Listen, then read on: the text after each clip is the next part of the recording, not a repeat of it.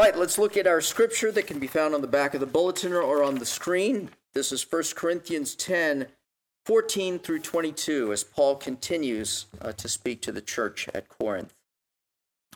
Therefore, my beloved, flee from idolatry. I speak as to sensible people.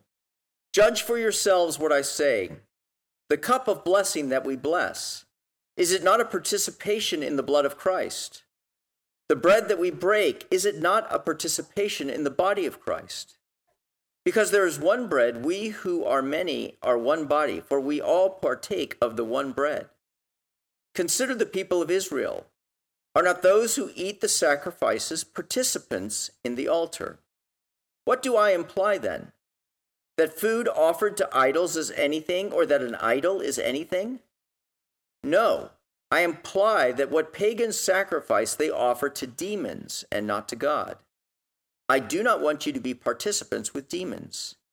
You cannot drink the cup of the Lord and the cup of demons.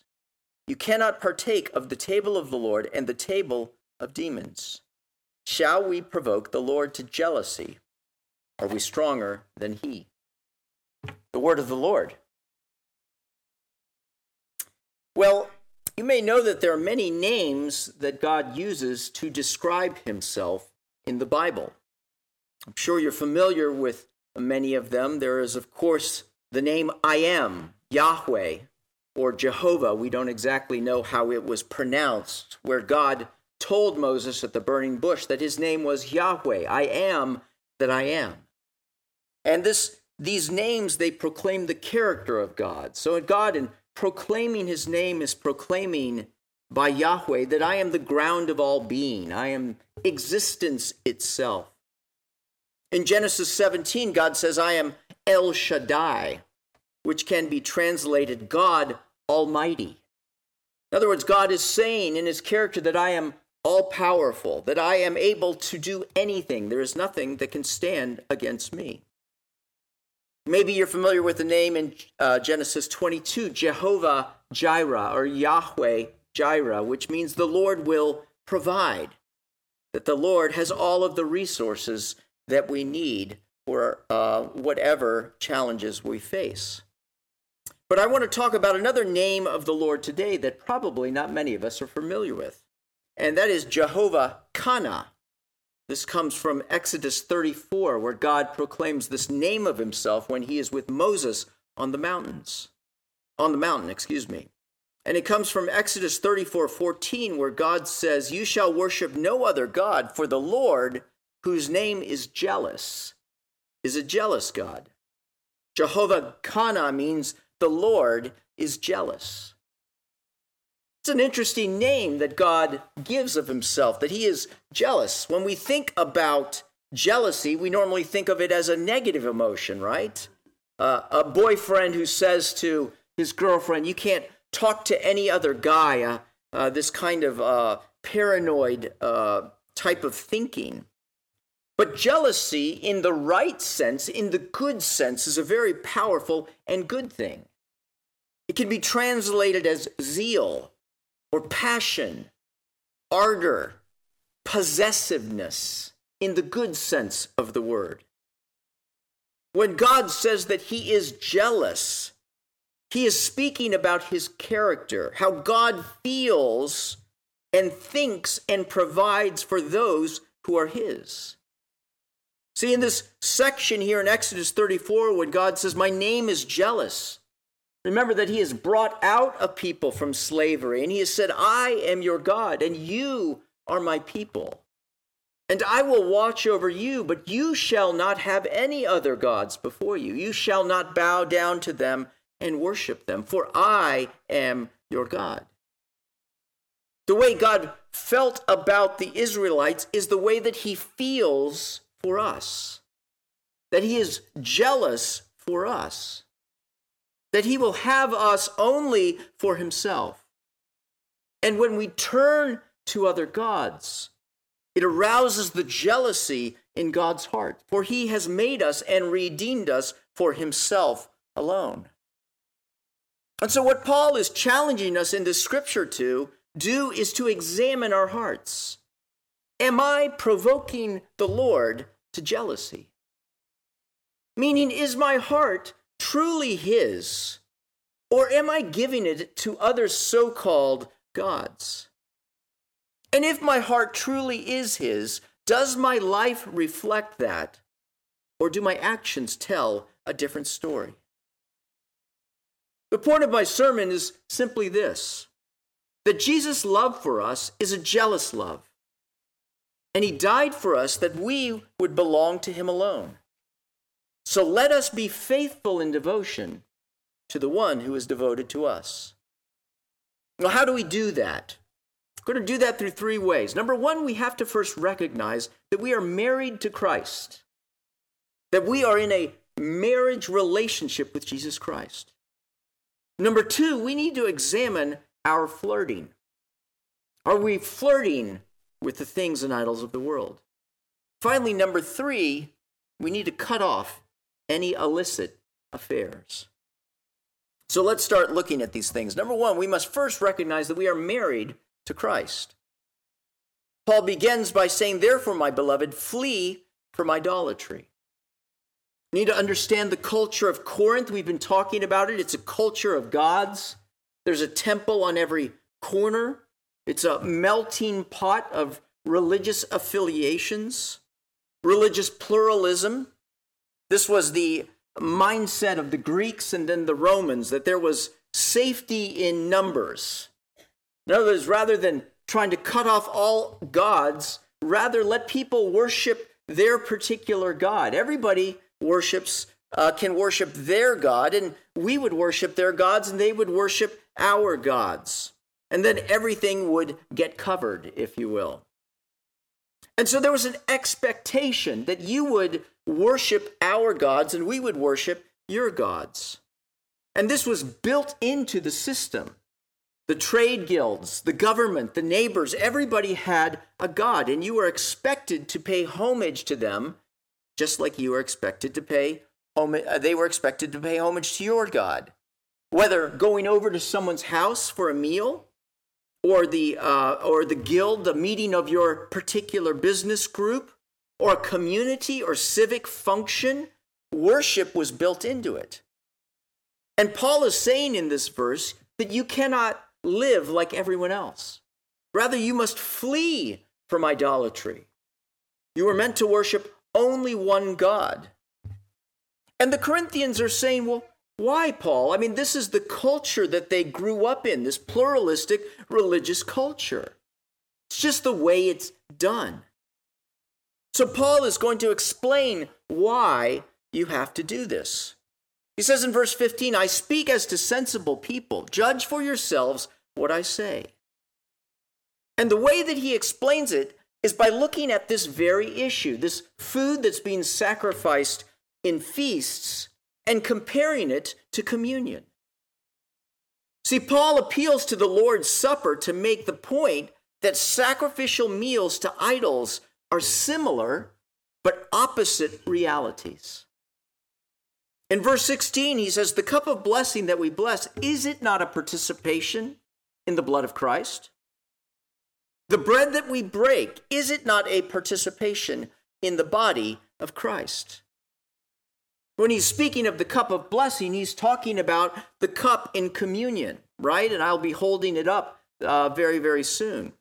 The cup of blessing is the same one that Jesus held up at the end of the meal and said, this is my blood shed for the forgiveness of sins, the blood of the new covenant. We know that in the feast, in the Passover feast, this cup that Jesus held was called the cup of blessing or the cup of redemption. It is a reminder of God, how he brought the Israelites out. And Jesus was using that cup to illustrate that it's through my blood, through my sacrifice on the cross, I will bring you out of sin and the dominion of death. And Paul is saying when you drink that, you're participating in what Christ has done. This word participating is the same word we're familiar with, koinonia, fellowship, or sharing with one another. To participate, to drink from the cup, is to unite ourselves to what Christ has done and to Christ himself. Remember Jesus in John 6, when he said to the people, unless you eat my flesh and drink my blood, you can have no part of me. In other words, without me acknowledging who I am and what I've done and embracing that, we cannot have fellowship with one another. And so communion is a sacrament, a sign and a seal of this covenant of grace. If you will, it's a picture of the deeper reality of the grace that has been given us in Jesus Christ. Through his blood and body, he has redeemed us. He has paid the price for us. And by participating in the communion table, just even think about it, that we will, in a little bit, we will eat from the table. We will eat it. It will become part of us. Thus the name communion. Communion is being joined to someone. And in fact, this cup of blessing, it also, I'm sure that some in the congregation would think about this. There's a cup of blessing. If you ever go to a Jewish wedding, even today, there is a cup of blessing in a wedding. And this cup of blessing is denoting this new relationship that has happened, this new union. In Revelation 19:9, the angel says, "Blessed are those who are invited to the wedding supper of the Lamb." To be saved is to be wed to Christ, to be joined to Christ. So that's what Paul is saying. This cup of blessing that we bless, that you participate in on Sunday, this bread that you eat, it's a sharing and a union with Christ himself. You know, the church back then, if you were to go to a church service in Corinth, it would look something like this, that the preaching of the word would be available and open to anyone in the city of Corinth to come and to hear the word. But when it came time for communion, they would actually, it would only be Christians that would allow. And people would know this. So at the time, then people who were not Christians, members of the church, would leave and they would have communion. And this was a private time, a private meal, if you will. And because it was private, and it was referred to like things like a love feast, the people who weren't, didn't come to church, they actually wondered, is there some sort of orgy or something going on here? Because of the way you're describing this communion and eating and drinking the body and blood of Jesus Christ, they were accused of cannibalism. That's the kind of intimacy that this table is. And we don't, if you're not a Christian, we don't ask people to leave and to have communion. But I do ask people, if you're not a Christian, to not partake of the table. Why? Because the table, the gifts of God, are for the people of God. Because there is one bread, Paul goes on in verse 17, we who are many are one body, for we all partake of the one bread. See, this participating in the communion table not only unites us to Christ individually, but it also unites us to one another as Christ's body. That's what the church is called, right? Christ's body, and Christ dwells in us corporately. That we are the people of God. And God has made us to be a kingdom of priests to God. So that's what Paul is saying here, that when you're coming to the communion table, don't you recognize what you're saying and who you are, and that you're joined to Jesus Christ? You must recognize that you're married to Christ and to Christ alone. And as such, you cannot go out and do what you're doing here with anybody else. I remember when I asked Lee Ellen to marry me 29 plus years ago, and it was a big decision, right? It was a forever decision. Because for the rest of my life, I was going to be joined to this person. I was going to wake up every morning, and there, right next to me, was going to be her. And in order to be married to her, I needed to, A, make an unconditional commitment to her. right? In sickness and in health, in plenty and in want, in joy and in sorrow, as long as we both shall live. This is my solemn vow. But I not only had to unconditionally commit myself to her, I needed to unconditionally forsake all others. As the vow says, in sickness and in health, and forsaking all others, being faithful to her as long as you both shall live. In other words, in order to be united to her, I had to forsake all others, that no one else could occupy that special place in my life. That only she could have that place, that I was saying that I would be faithful to her physically, emotionally, relationally. And I symbolize that with a ring, right? The ring is the sign of the covenant or the sacrament, a picture of the deeper reality. And the ring, which is on my finger and on her finger, is so that when I look at it, I would know, and everyone else would know that I am joined to someone else. And so she said yes, and took my name, and we became one, physically, spiritually, financially. All that was mine became hers, and all that was hers became mine. Best decision that I ever made. See, Paul is reminding us that's what you signed up for when you gave your life to Christ. And that is what you affirm every week when you come to church. The communion table tells you and tells everyone else that I belong to Christ and he to me. Christ has purchased us with his blood, and we have joined ourselves to him by faith. And so we must recognize the depth of our communion, our commitment to him and him to us. And so I ask you, does he occupy the only place in your heart? Or perhaps my devotion to him has grown soft. He doesn't care that much for me, and frankly, I don't really care that much for him. You need to understand, when Christ married himself to us, he really meant it. That he is jealous for our devotion and affection.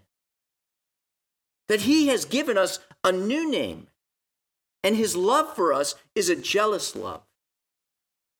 He died for us so that we would belong to him and to him alone. So recognize that we are married to Christ, and there cannot be a space for any other. This leads me to my second point. Then we must examine our flirting.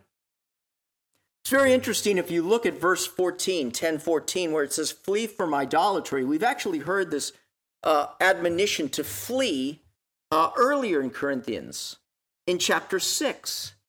Except it says to flee from sexual immorality.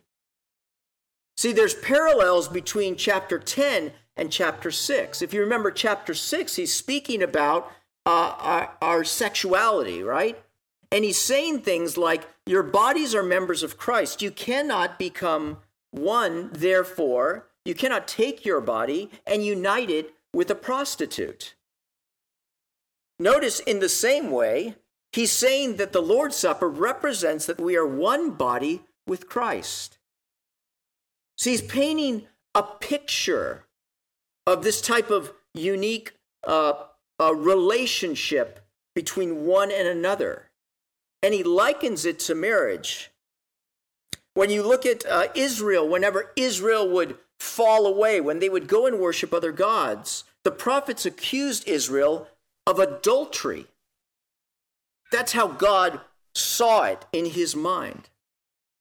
Notice in verse 18, consider the people of Israel. Are not those who eat the sacrifices participants in the altar? The Greek actually says, consider Israel according to the flesh. He's speaking about Israel in the desert. when Israel strayed from the Lord, when they worshiped other gods. Remember when they told Aaron to go ahead and create this golden calf and an altar that we might worship it. And it says they sat down to eat and drink and play. They worshiped this God. They participated in the altar.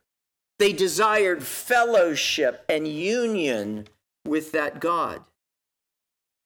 In fact, God was so angry in Exodus 32, he said, well, you want union with this God?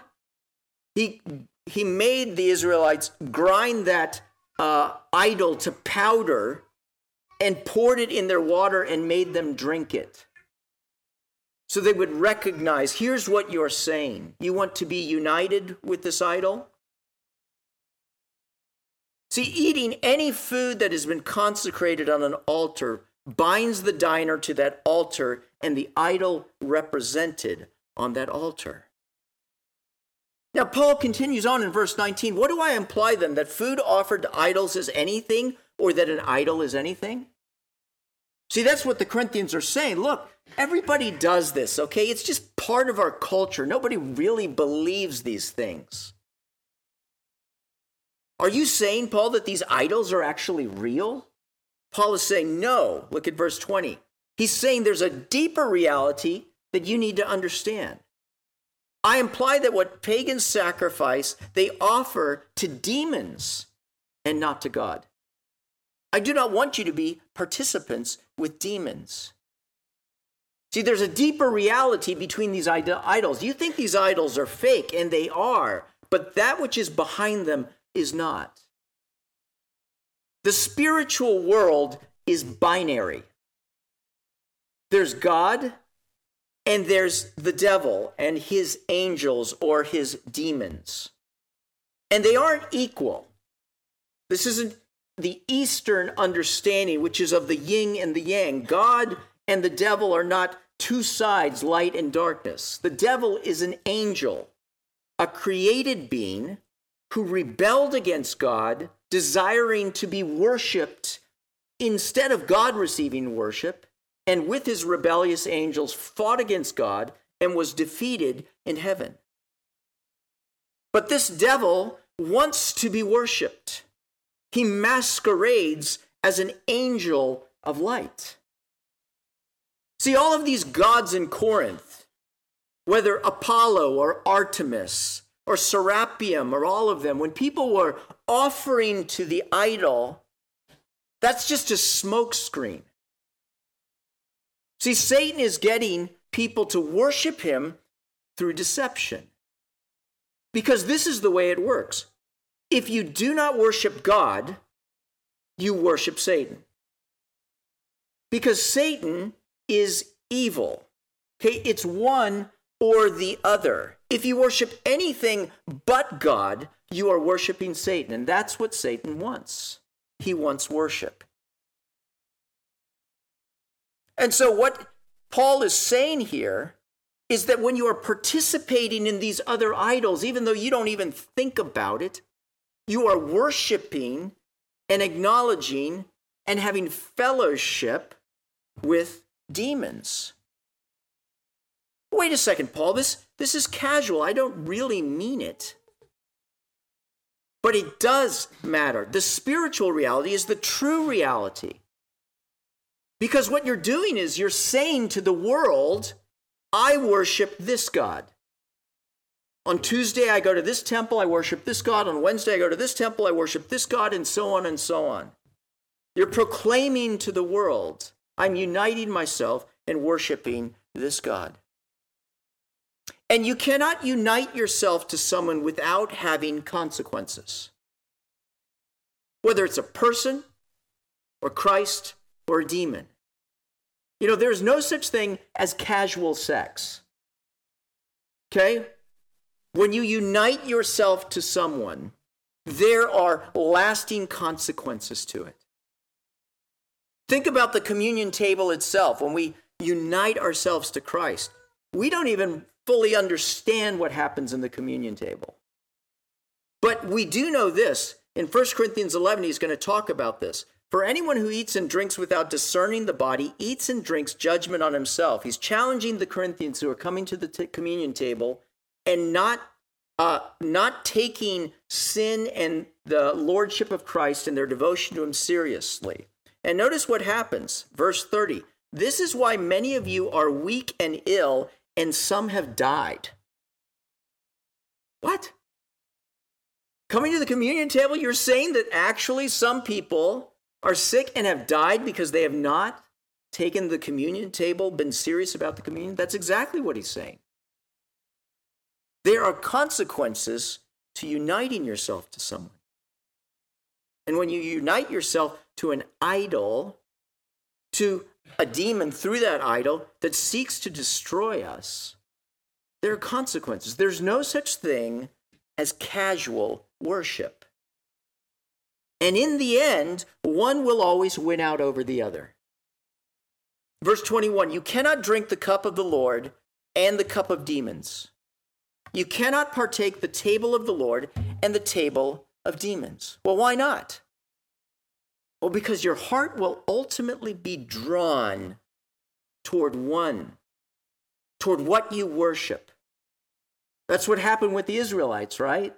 Remember, they started engaging in sexual relations with the Moabite women who said, come worship our gods. And it said that they were drawn to the gods of Moab. They yoked themselves to the Baal of Peor. The Lord is also not okay with it. He's a jealous God. It hurts his heart when we treat our devotion to him so casually. And there are consequences in that relationship. Imagine this. Imagine that I'm married and I take my wife and we go out to dinner. Isn't that interesting, by the way, how relationships start? Usually the guy asks the gal, hey, do you want to have dinner with me? Eating together, sharing from the same table. But let's imagine that the next day, after I've had a beautiful dinner with my wife on Tuesday, the next day, if you were to go to that same restaurant, there I am having dinner with another woman. And the next day after that, my wife is driving by and lo and behold, there's my car, and I'm having dinner with another woman. What would my wife think? What would the world think? Well, what about us? We read and we hear about the Corinthians, but there's not a temple on every corner here. We're not being asked to offer sacrifices on altars. But we need to understand that even though there is not a temple, that does not mean that there's not an idol. We have to examine, who are we going out to dinner with? Here's the definition of an idol.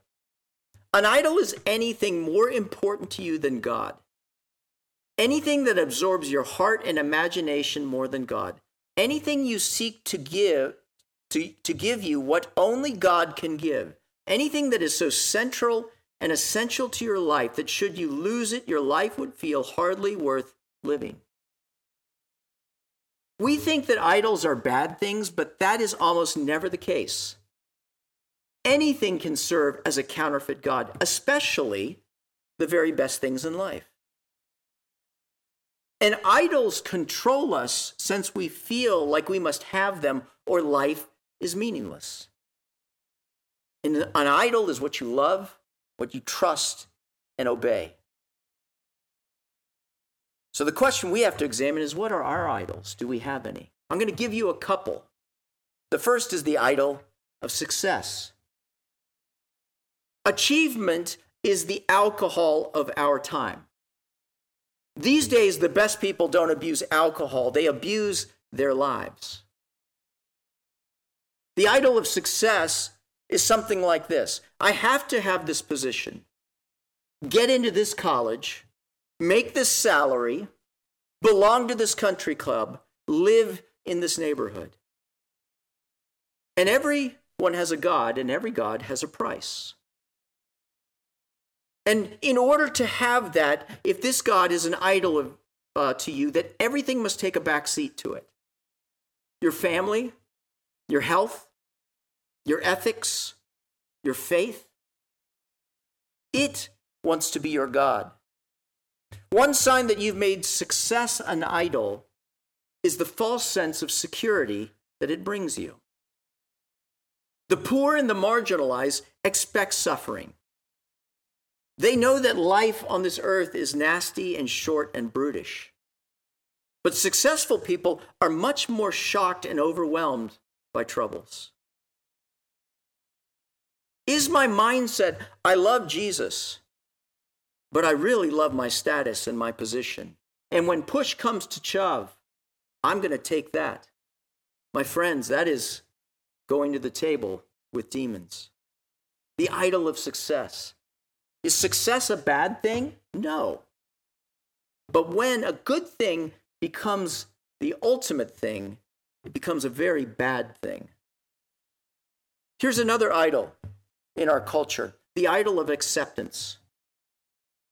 The idol that I must be liked and well thought of or else. You know it. If you're in middle school or high school, I want to be liked. I want to be accepted. If you're an adult and you're in society and work, I want my colleagues to like me. I want them to think well of me. But there's a cost to acceptance sometimes in this world. In high school, if you want to be popular, you need to listen to the music that we listen to, even if it blatantly dishonors God and dishonors the things that God cares about. Yeah, if you want to be popular in your school, well, you need to be permissive with your body because that's just the way it is, right? So do I or do I not? How about as an adult?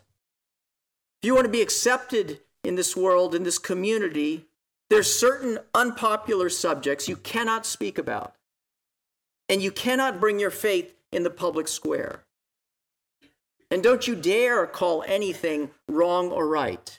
It's tolerance at all costs. And I want to fit in. I want to be thought of as a nice, good person. Even if it means forsaking the things that I care about.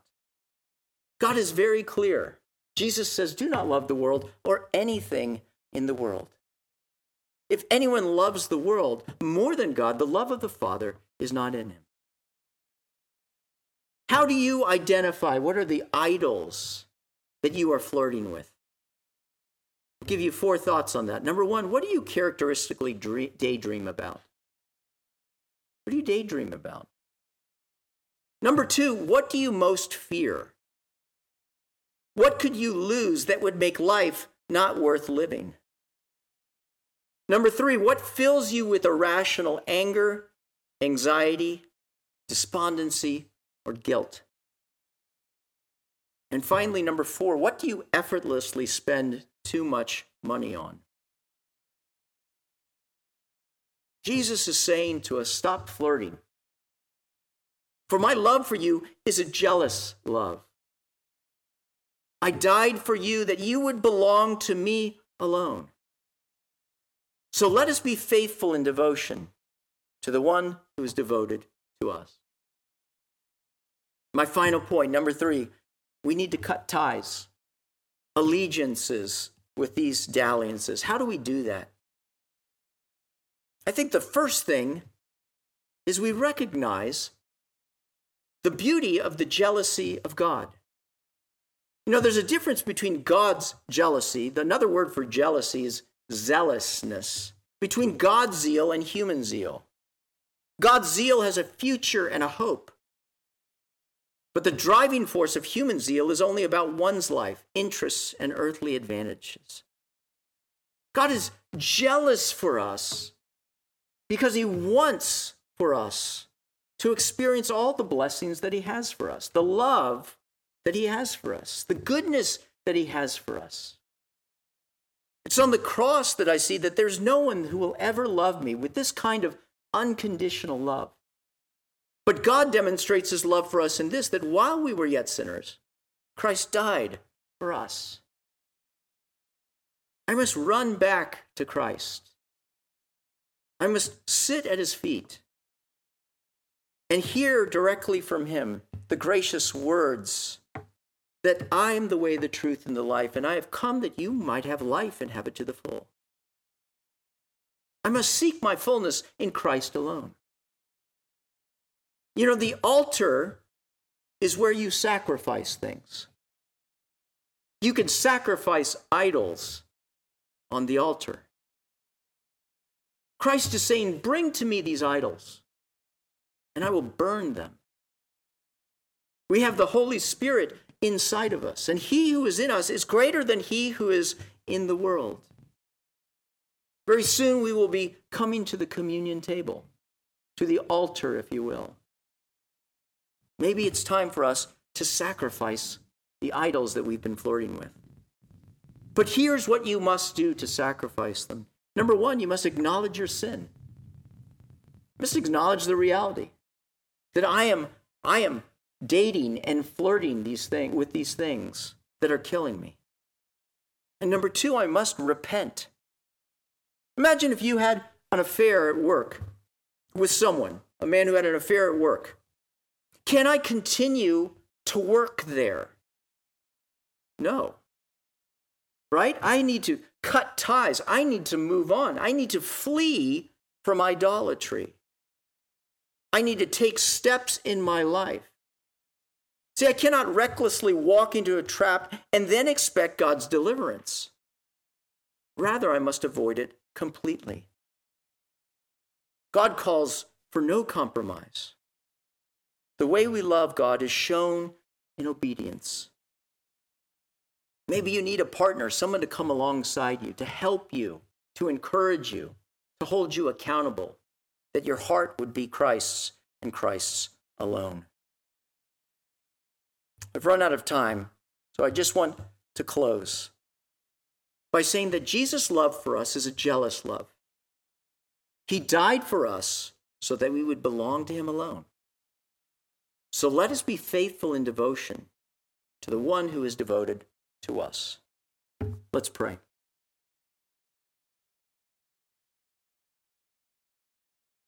God, thank you that your love for us is jealous. And Jesus, we see the passion that you have for us, the lengths that you would go to ransom us to yourself. Lord, let that speak deeply into our hearts. Lord, expose the deals that we have made, the dalliances that we have with the gods of this world. And give us courage to step away from that which is killing us, that we may wholeheartedly belong to you. We pray all of this in Christ's name. Amen.